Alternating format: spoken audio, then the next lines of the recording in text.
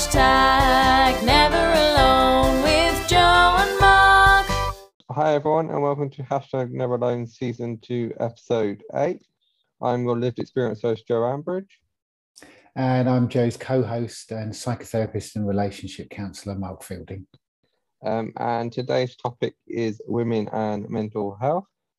So this is from Beyond Blue. Women experience some mental health conditions at higher rates than men. In fact, around 1 in 6 women in Australia will experience depression and 1 in 3 women will experience anxiety during their lifetime. Mark?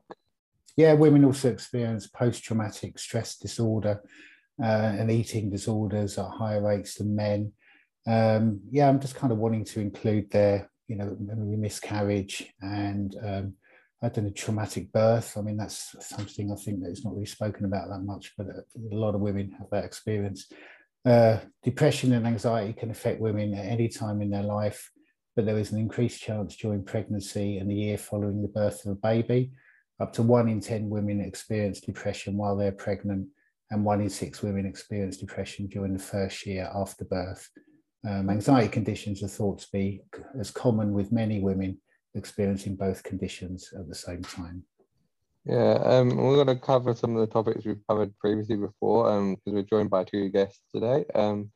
We covered postnatal depression, which was a really popular episode and nearly reached 200 views. That was with Sandy Givens, I think her name was. I'd like to introduce our first guest now. So I'll just introduce Dr. Joe Lukins. Is it Lukins or Lukins? Lukins, that's correct. You've got that right. Perfect. Thank you for joining us, Joe. Can you just give a little insight into your background in regards to mental health and your professional background? Sure. So my professional background, and first of all, thank you for the invitation to be here with you for this very important discussion. So my background is in psychology. It's actually my 30-year anniversary of being in psychology, so I guess that dates me a little bit. I've been in the profession for a really long time. So I came through my study in Australia towards the end of the 80s, the early 90s, and that was good timing for me because the profession was starting to see a bit of a shift and a change. So my main area of expertise has been centred in an area of psychology referred to as positive psychology. And what positive psychology is essentially, in its essence, it's the science of what goes well. So around about the time I was coming through in my studies, the questions were being asked of our profession about, what happens if we study what's right with people, that psychology had spent many, many important years engaging in some of those challenges that people experience through their lives. And we hadn't really got the whole picture. So I guess the framework and the perspective that I've come from in my career has been from the discipline of positive psychology, which really tries to look at, in addition to what happens when people are experiencing challenges, what are some of the protective factors that help people to travel through life and then to, I guess, to be more resilient, to look after themselves and that whole wellbeing space. So my career has been spent very much in that field. I need to be clear from the outset. So I've worked in the profession for 30 years and was a registered psychologist for 28 of those years. So I'm not actually a registered psychologist today. So I actually stopped that 2 years ago, just in relation to a particular area that my work went into. So I spent many, many years doing individual one-on-one counselling with people through part of my work. So a lot of my work's been conducted in the sports psychology space and with athletes. So I currently work within the Women's National Basketball League, and I've worked with 2 teams through that league, and also with the Women's Rugby League program, so with the Queensland Women's State of Origin team. So I guess I've worked in that elite sports space with female athletes. I mentor professional women. So I guess work in lots of different, and I do a lot of work obviously in Army, and because I'm based in North Queensland, so we have a large Army base here near us. So I guess I work with a really diverse group of people, and many of the people that I encounter in my work are women. So I think I just turned that into a very long answer, but that's essentially where my work and journey has travelled over the last 3 decades. And And at various times through my career, you know, I probably spent about 10 years, I think, probably working in the area assisting women who had challenges around eating, and particularly around bulimia nervosa and anorexia nervosa. Done a lot of work in the areas of obesity. So lots of different areas that obviously these experiences affect all people at different levels, and particularly have had a focus and a desire to work with women and to assist them through their journey. Yeah, I mean, just to pick up on the positive psychology kind of aspect, I'm a big fan of positive psychology, use it a lot in my own practice as well. I'm just wanting to maybe just unpack a little bit what drew you into that area. You've kind of explained a little bit, but just maybe just to hear a little bit more, and perhaps the application of it with some of the groups. Yeah, happy to, Mark. So I guess partly it was good timing. I think for me professionally, it was at a time when there was a lot of curiosity around positive psychology. So that I think there was a professor at the time, his name was Donald Clift, and he asked the question of the profession about, you know, what would happen if we studied what's right with people. And so I guess what psychology had traditionally done is taken when, I don't know, see if I can get my hands into the shop, but, you know, when people are experiencing challenges and want to get themselves back to a place where they are functioning more effectively and functioning better, and where psychology looked through the lens of at that time towards the mid to late 80s was we really hadn't spent a lot of time, and we really didn't understand a lot about some of those other elements within life. So things such as love, leadership, kindness, gratitude, you know, all those kinds of areas. What does success look like? And because I had a particular interest and focus within sports psychology, and I've done quite a lot of work in the organisational psychology settings, it really lent itself really well to help people. And what I've found is I can always remember I work in a couple of schools as a positive education mentor, which means I assist those schools with their framework to help wellbeing programs within schools and a pastoral care system, if you like, in some schools. And I always remember a principal saying to me, you know, Jo, is positive psychology just for those who are well?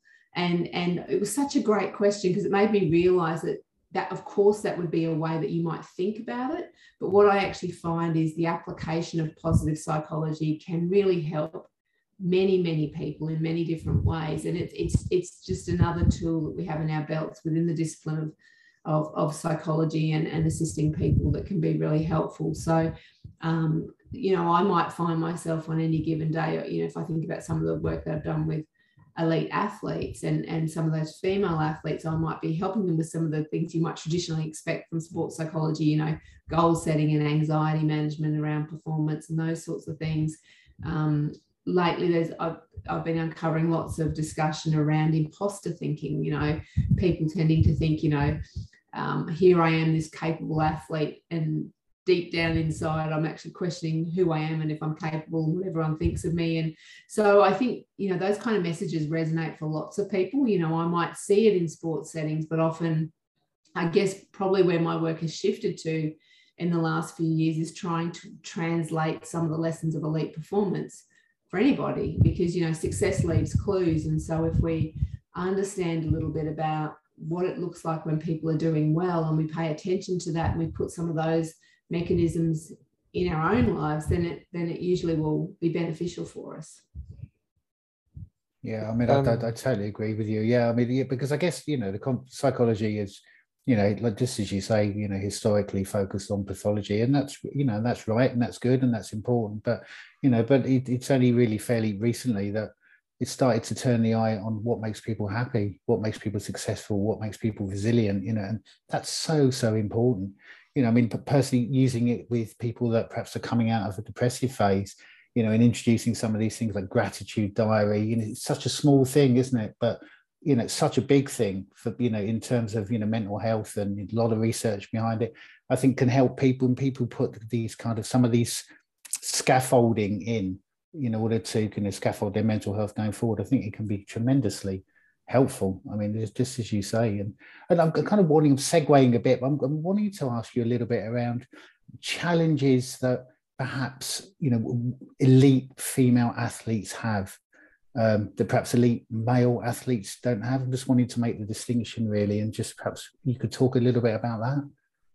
Yeah, so thank you for that question. So there's obviously a lot of common ground, but then there's also things that we see for the elite female performer. So there'll obviously be some things around physiology that we're sometimes dealing with for athletes. So, for example, an athlete who's just recently had a child, and the athlete who is going through menopause. Depending on where, the elite masters athlete versus a younger athlete. So we might have a young gymnast who might be having cessation with her cycle. And so that may lend itself, there may or may not be, but there may be some issues there around eating and so forth as well. And even some of the things that I see for female athletes, particularly even at the elite level, is that for elite professional female athletes, the pay disparity is so significant that it means that the social and the economic circumstances for those women, so I've had professional athletes who are on the national stage who are working jobs in sports stores and all the rest of it, and trying to juggle all their training, their commitments. They may be having to live away from their family. So the WNBL is a good example of that, the Women's National Basketball League, and they've made great steps, particularly in the last two to 3 years in raising base salaries and so forth for women. But it is very different to, I guess, we get the contrast up here in North Queensland because we've got, in the NRL, we've got the Cowboys, and then in the Women's National Basketball League, we've got the Fire, and two, outstanding groups of athletes, but their experiences are very different. Their opportunities are very different. And then, there might be additional factors that they're facing as well. Yeah, and when we were chatting about organising for you to come on the episode, you mentioned that you had a book. You tell us a little bit about your book? Yeah, sure. Thank you. 2 books, actually. I think I've probably only told you about one of them. But so I put my first book out in 2019, and it's a book called The Elite. Think Like an Athlete, Succeed Like a Champion. So it's very much what I was talking about before. It's that translating some of the lessons of elite performance for anyone. So it's not actually a book that's meant for athletes. That being said, quite a few athletes have picked it up, but it's talking about what are some of the things that we know help people to function well. And it probably won't surprise you when you hear some of the key concepts. They've got fancy titles in the chapters, but essentially the essence of what I'm talking about in there is about the importance of having effective habits in place, because we know that, willpower and motivation sometimes disappears for all of us. So if you have some helpful habits in place, and that's generally quite beneficial for us in terms of getting ourselves on the path to success.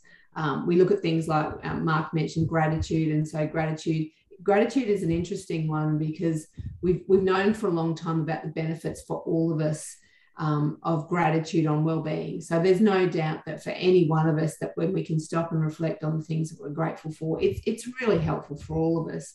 What we're seeing in the sports space now is that there's a link between gratitude and performance. So I'm really curious about that and how that fits in. So, talking about social support. So The Elite is the book that I've written that's really trying to, translate those lessons. And then the second book that I wrote last year during COVID, gave me something to do while I was locked down and had no work on, is I wrote my second book, which is called In the Grandstands. And that's a book there to support parents on the teenage sporting journey, because I found I was working a lot with teenage athletes, but most of the questions were coming from their parents. So it's a book designed to kind of sit with the parent in the grandstands and little topics and things that are of interest to parents, the questions that parents ask about performance and helping them with that. So there's one more in the pipeline, but I haven't written enough of it yet to say that I've actually written it, and I've still got a bit of writing to go. Where can our listeners find these books?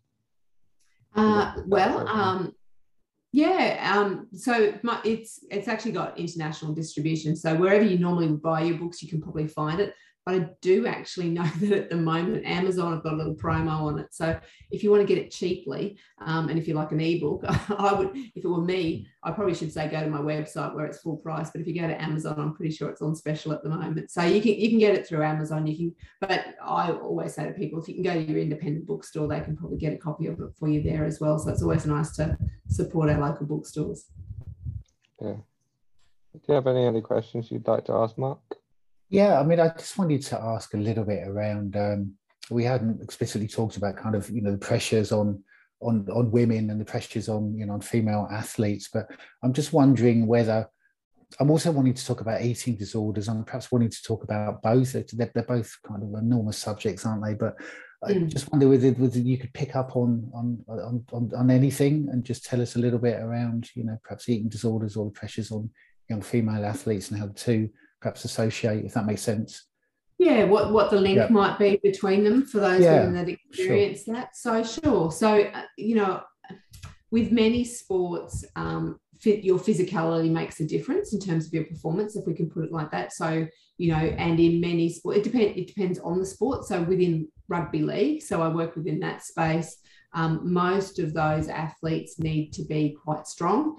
And so there's particular demand characteristics that are put on them in terms of their physicality for them to be able to perform well. And then if you took a contrasting sport like ballet or gymnastics and so forth, where you might need a different, your body needs to be able to do different things. So I have often worked with athletes over the years, particularly female athletes, who have received the messaging or have perceived the messaging that their weight and being lighter is important for them in terms of performance, and that's going to be something that's going to be helpful for them. And what can happen is sometimes on that quest, for some of those athletes, it can take them into a dangerous zone, which can be where you can have some of the eating disorder experiences, and that might be, and most typically in that space, I would see bulimia nervosa or anorexia nervosa, depending on how it manifests itself. But certainly when I've had female athletes who've had those experiences, and I should say, we know, of course, it's sometimes part of the male experience, but across my career, I think maybe twice I saw it in male athletes and far more commonly in female athletes when I saw it. And so there's those pressures that are there. And it's a very challenging circumstance for a female athlete to find themselves in. And more typically anorexia I would see in younger athletes, and more typically I would see bulimia presenting in older athletes, or athletes who had maybe had a young elite journey and then we're still living with some of the challenges of those two conditions. I mean, there's quite a lot in the press here around kind of gymnasts, especially female gymnasts, and the pressure, put on them by, the kind of professional associations, their trainers to be a certain weight, and, and that leading into, bulimia and anorexia. There's quite a lot of that coming up now in the UK. So it's interesting really to hear you talk about it. It's something that I think has been around for many, many years, really. Yeah.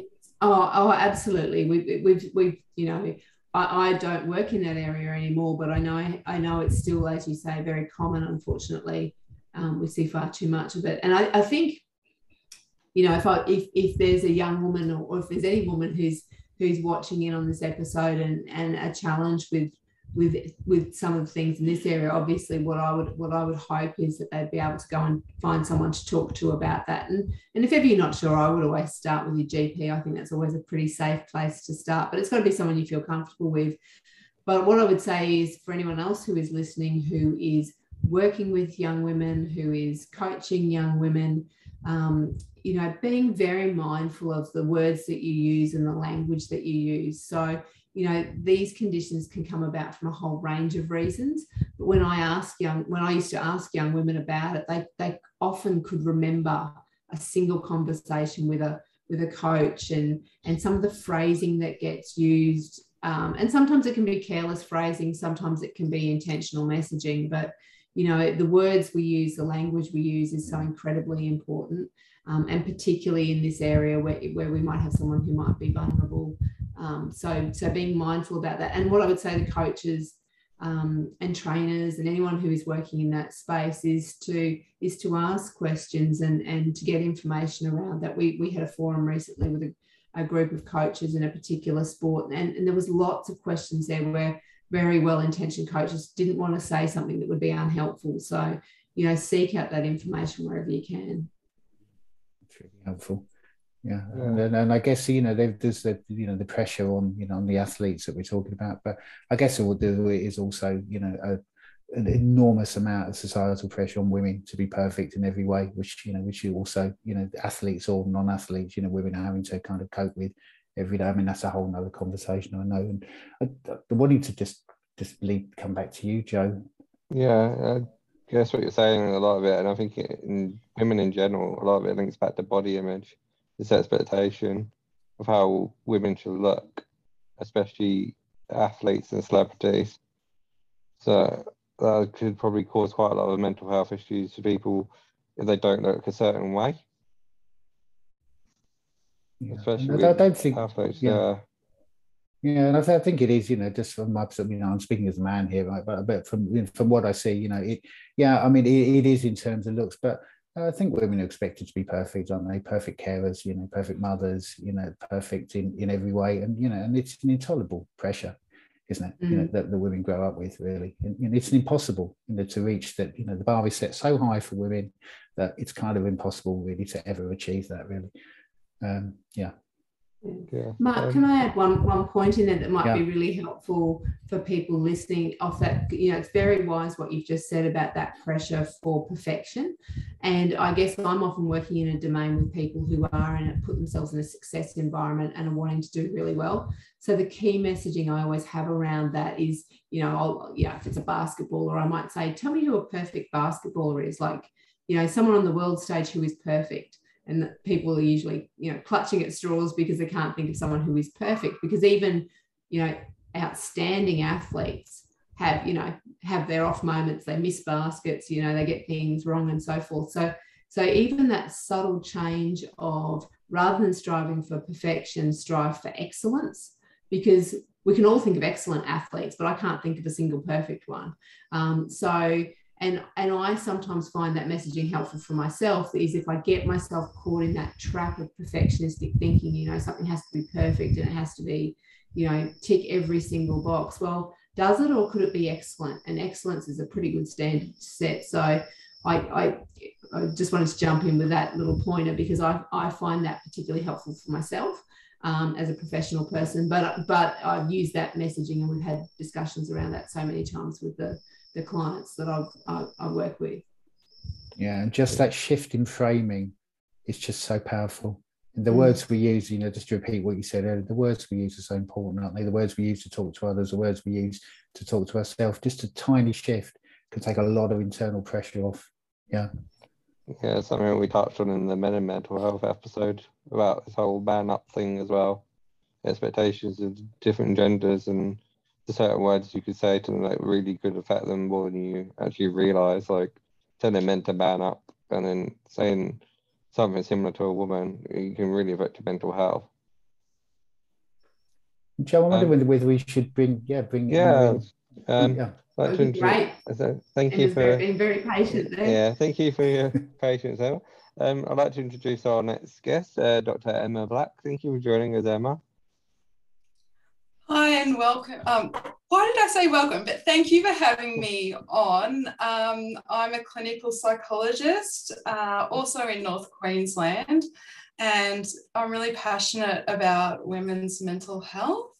And so I guess in terms of my background, I started working with women, I think it was around 2005, in my first job when working at a centre against sexual assault. So that position was largely working with women, although that does happen to males. By and large, it's women that get affected. And I worked there for a number of years. And what I kind of took from that is, when women work together and when they support each other and support, someone who is in a crisis and needs that helping hand to get through, it's actually really powerful. And that started my passion about working with women. And from there, I then went on to do my doctoral degree. And as part of that, I ended up looking at eating disorders and self-harm in women. And I've published a couple of articles on that topic as well. But pretty much since finishing my doctorate and then sort of starting my career more formally, I've always been really passionate about working with women. That's what matters to me. And as a clinical psychologist, have you worked with men as well, or what are the differences in the mental health issues that men have and that women have? Yeah, of course. And I haven't always worked in like a women-focused role. Like I've worked in hospitals and a university and like a community mental health team. So, of course. In terms of the differences, well, you've outlined that some conditions tend to be like higher in women. And probably what we didn't cover there was that borderline personality also tends to be overrepresented in women. And there's also a gender-specific diagnosis now, and that's premenstrual dysphoria, which really concerns the symptoms that women get in the lead up to and at the start of their menstrual cycle. In terms of the differences between working with women and working with men, well, like anyone that presents with difficulties with mental health, needs sort of similar supports. Probably my experience is that women are often more able to get in contact with and to verbalise some of their emotions. So that kind of makes it a bit easier in some ways when you're doing like therapy type work.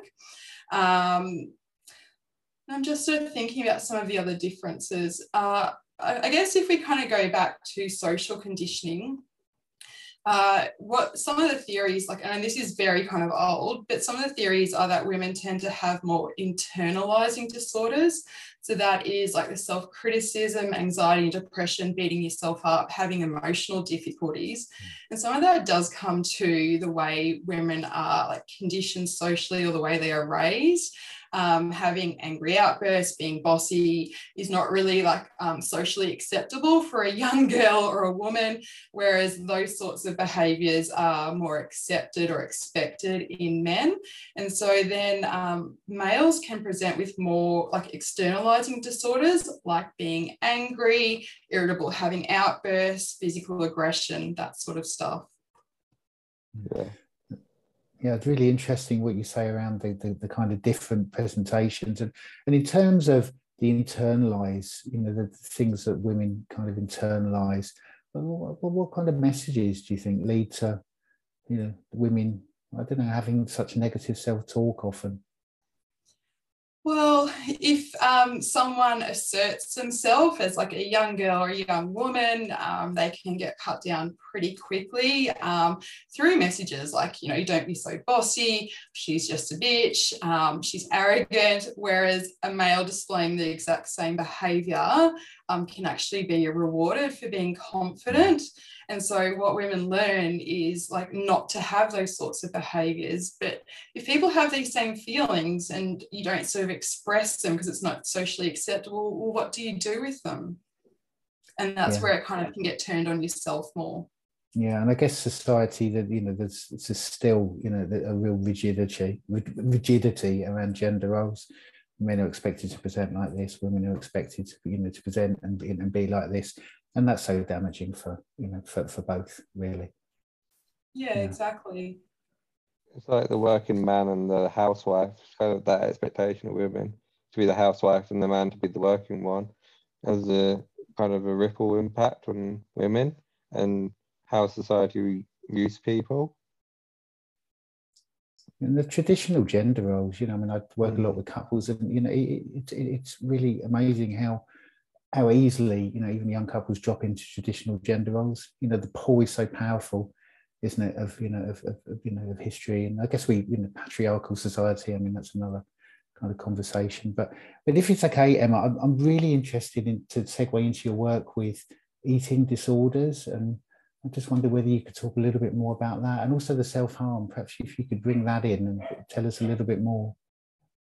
Yeah, well, eating disorders and both self-harm are probably great examples of like turning on yourself or that internalizing type behavior. And they actually have a really high comorbidity together, although the numbers do vary between different research studies.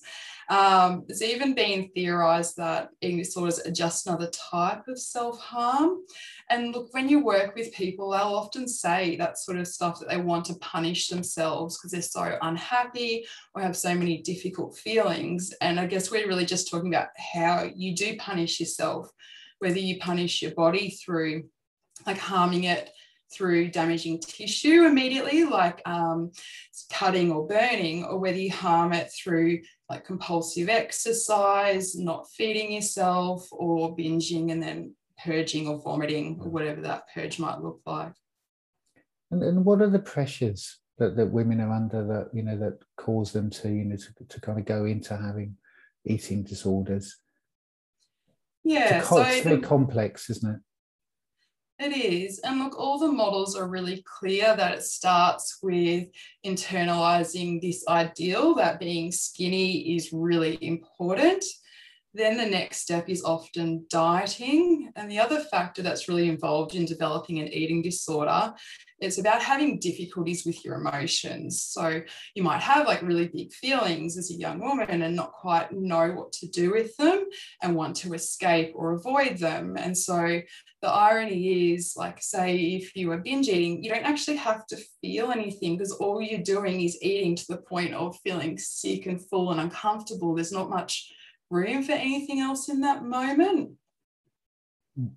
So it's the thin ideal that becomes really important, dieting, difficulties with emotions. But then the irony is that all those three things become intertwined and they maintain each other.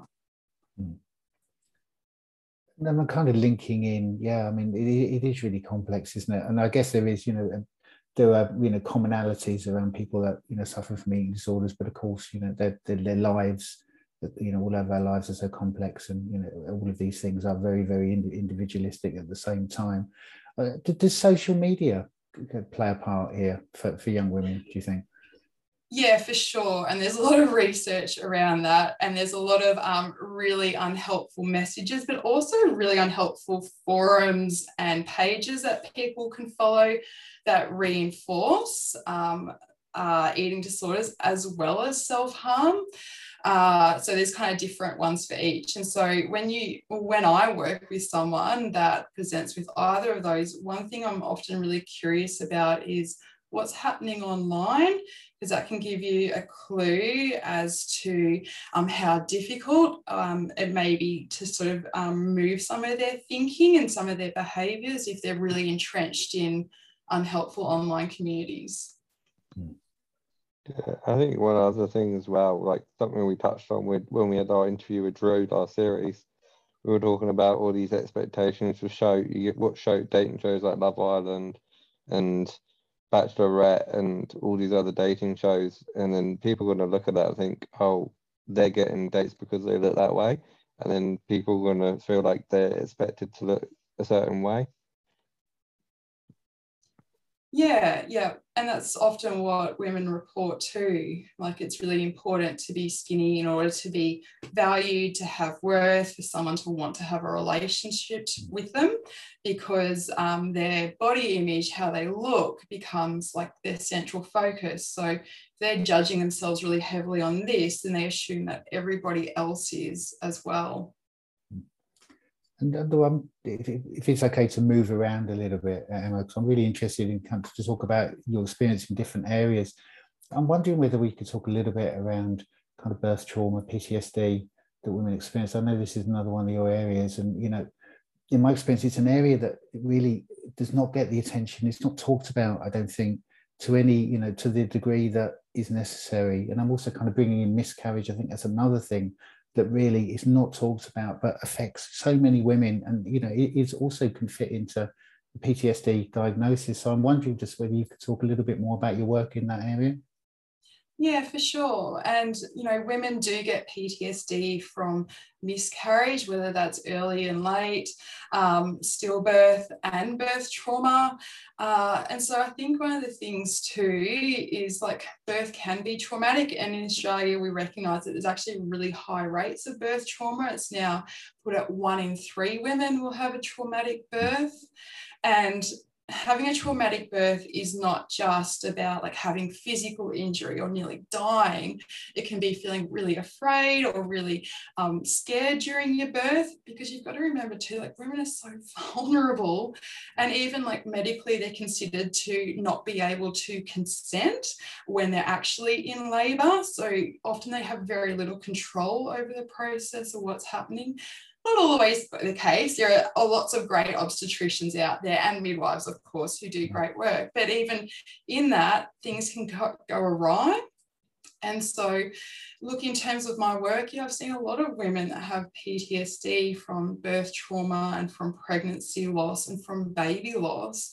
And I think the really hard thing about those areas is not just trauma, it's also often grief as well for, the baby you've lost, or the birth that you really wanted, or even those early months where you wanted to bond with your baby, that you're in kind of a fog and just surviving and may not even remember that much of it.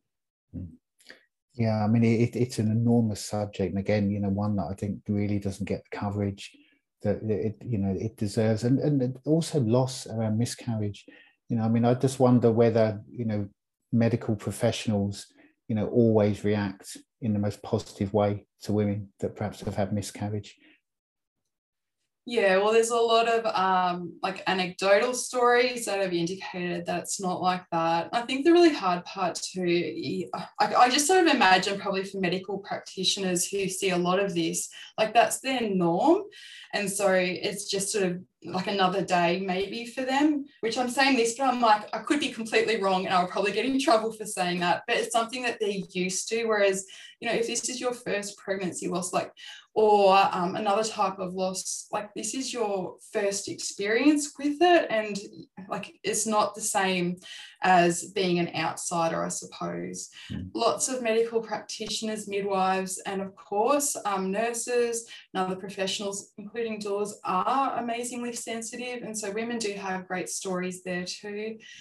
But sometimes things do go awry.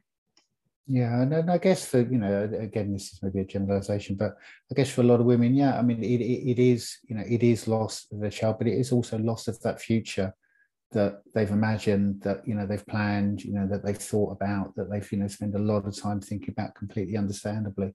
It's an enormous loss, isn't it, often?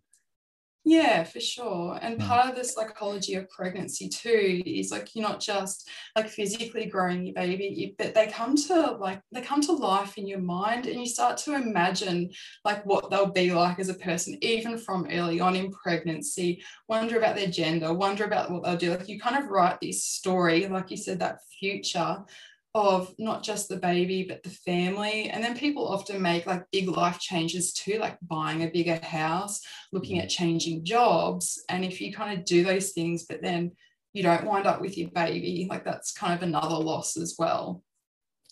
And why? I mean, this is kind of what I feel I see, and you might disagree, but what I see is society really not talking about miscarriage. And I just wonder if you agree with that. Why you think that might be? Why are these losses unspeakable?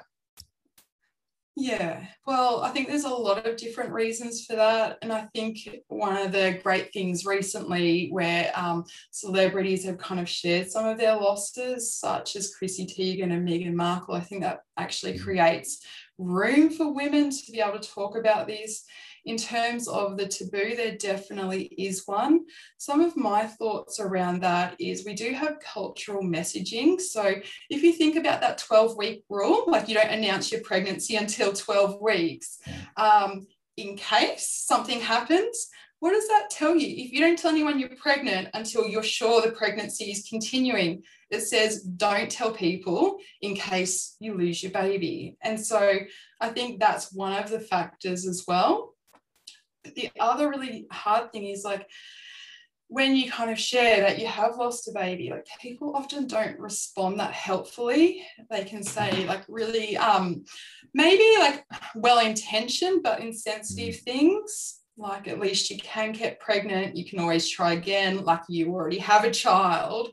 And what that does is just dismisses your grief, minimises it. So then people don't want to share either, because you can imagine pouring your heart out and someone going, oh, there, dear, at least you can have children. You'd be horrified by that. And I guess it just causes women to internalise their pain, doesn't it? I guess this is what happens. That, hopefully there will be some support networks. Certainly, one would hope initially.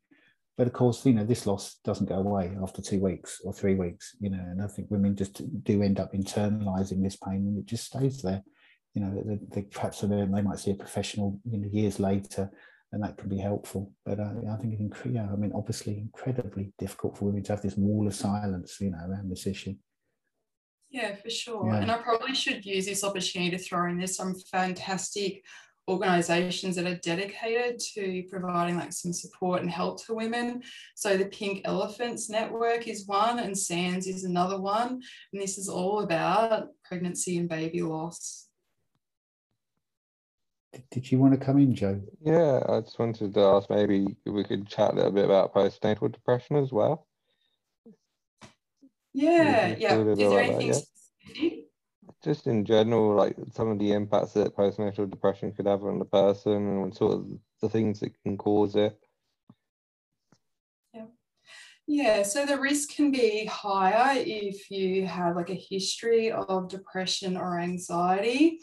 There's also evidence that diet during pregnancy can have an impact, because like pregnancy depletes your body so physically. If you sort of go into birth and breastfeeding, if you're doing that, or having your baby like depleted physiologically, that is not necessarily a great start to feeling good.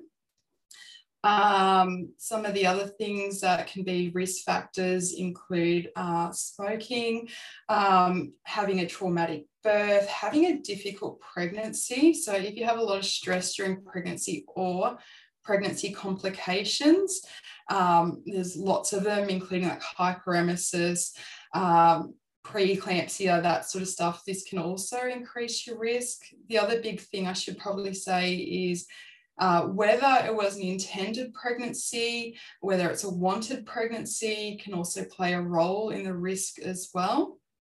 And in terms of the impacts, well, like with sort of any condition, it can range from mild to like more severely impairing. One thing that does happen is because mums often feel like really flat or really low, it is hard to have happy feelings, so that can interfere with bonding with baby. And so like a lot of bonding with baby is actually like, and what they kind of learn in their development is through faces. So if, you know, baby's looking at you, often mums will like sort of engage and smile back. But if you're depressed, depleted, have no energy, you're just surviving, it's kind of very hard to engage on that sort of face-to-face basis. So I guess the impacts are kind of broader than just mum.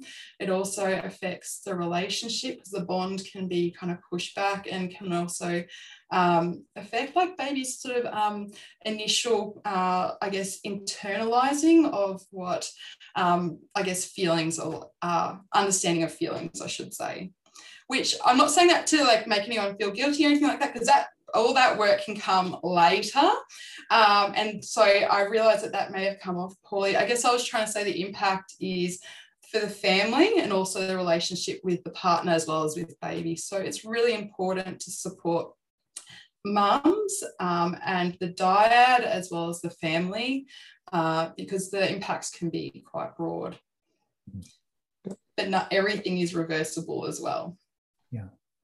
And I guess that just to pick up on the guilt, you know, I mean, I'm just kind of broadening that out to, you know, women's mental health generally, you know, and I guess if someone, you know, if a woman has postnatal depression, you know, so she'll be dealing with the depressive feelings and, you know, trying to cope and trying to be a mother to their baby. But then there's also probably a lot of guilt that comes in around, I should be doing this, I should be doing that. You know, there's a load of societal pressure as well, isn't there, over what, you know, it's just another area really where women have to be perfect, isn't it? Society says you should be this perfect mum, and you're experiencing depression, so you're just feeling really bad.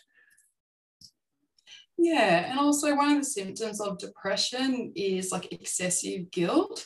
Like people don't want to feel depressed, and they often, like they do genuinely want different starts to motherhood. And so you just sort of get stuck in this vicious loop of feeling awful, wanting to do different, but also not having like the energy or the resources to be able to do different.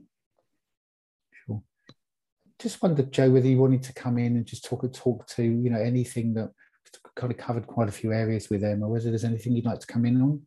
I think sorry. Sorry, the wrong Joe. You go ahead. Sorry, I'm confused. Go on. you go. I think, did you mean the other Joe? Yeah, I didn't mean you, Joe. Sorry, I forgot. No, Too many Joes. You go ahead. There's too many Joes. Joe, I'll let you speak. Sorry, I'll remute myself. I just wanted to know if there's any other, like, what other sort of mental health disorders that women can suffer from or have, or be diagnosed with. For me, is this for Yeah. me? Oh, yeah. Sorry, I got distracted by the Joe and Joe. No, all good. Yeah, so another thing that is quite, I guess, overrepresented in women is borderline personality.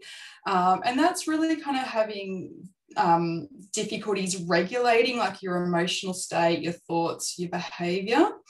And probably the other one, which I touched on earlier, is premenstrual dysphoria. And that's really like having such acute and severe symptoms in the lead up to your period. And then they typically resolve within a few days afterwards. But people actually find it very difficult to function at work, in their relationships. They can have like acute anxiety, acute depression, acute anger, as well as a lot of physical symptoms as well, such as intense bloating, sore breasts, that sort of stuff. So they're probably the only other two that I would add into the discussion so far about anxiety, depression, eating disorders, and PTSD. Mm-hmm. Joe, was there anything you'd like to add? Sorry, I put myself on mute there so I wouldn't distract. No, I was just thinking across Emma and I that, you know, the topics that we cover between us, it really shows how many challenges are there for women, and I just think it's wonderful to be having these conversations and bringing some of these things to the fore, and really encouraging women to care for their mental well-being and their mental health, and to know that there's just lots of options out there to support women and to support the women in your lives. So I guess I'm just really grateful for the conversation. Thank you for joining us. How, if anyone wanted to get into contact with you or find any of your social media pages, where could our listeners find you? Yeah, thank you. Well, in terms of my clinical work, I'm not able to take on any more clients. I've been very full for a very long time, but I do offer some online courses to help particularly mums as they transition to being mothers. So that could be found at transitioningtomotherhood.com, like all one word. My website is townsvillepsychologist.com.au. And so there's kind of links there to like social media, to the online courses, that sort of stuff. Also information about women's health, women's mental health and well-being too. Thank you. One thing we asked all our guests when we started doing this since the start of season 2, what piece of advice would you give to women with mental health? Either one of you can go first. Okay, I'll jump in. I guess the big thing is that you don't have to go it alone. Often women try to be strong and independent and don't always want to ask for help. And so this is one of those times where actually getting help and as early as possible can really reduce your suffering or how long you have to sit with these kind of difficulties for. And Joe really did touch on it earlier too. You can always start with your GP and they can kind of open up pathways for other supports there. But basically, if you're having a hard time, don't just hope it'll get better. Doing something about it often makes all the difference. Yeah, and if I can reaffirm exactly what Emma said there. I mean, it is so important to know that, people in our lives matter and that you don't need to be alone with it. And so all I would add to what Emma said, because she's articulated that so beautifully, is, and in addition to that, to be kind to yourself, that, the world's tough enough out there and there's enough going on, but wherever you can, to be gentle with yourself and to be kind to yourself, I think is the other thing to do through that journey, and to understand that what you're going through, there'll be many other people going through similar, which doesn't diminish from your experience, but what it tells you is that what's happening to you is important, and it's absolutely worth going out and getting some support and and helping you. Thank you. Is there anything you'd like to add, Mark, before we wrap up? No, I'd just like to really thank both our guests for coming on. This is a enormous subject, and I guess I'm left wanting. There's more things I'm wanting to ask them both, but I just really appreciate you both coming on. Yeah, it's been really good. Yeah, it's been good to do a different side, because we've done men and mental health twice now, so it's good to do a different side to have women and mental health. I'd like to say thank you to both of our guests for joining us. We really appreciate you coming on, and hopefully this episode's very beneficial to any women out there that might be struggling. Might encourage them to speak up or help someone else that might be struggling. And I want to say thank you to Mark for helping co-host us again.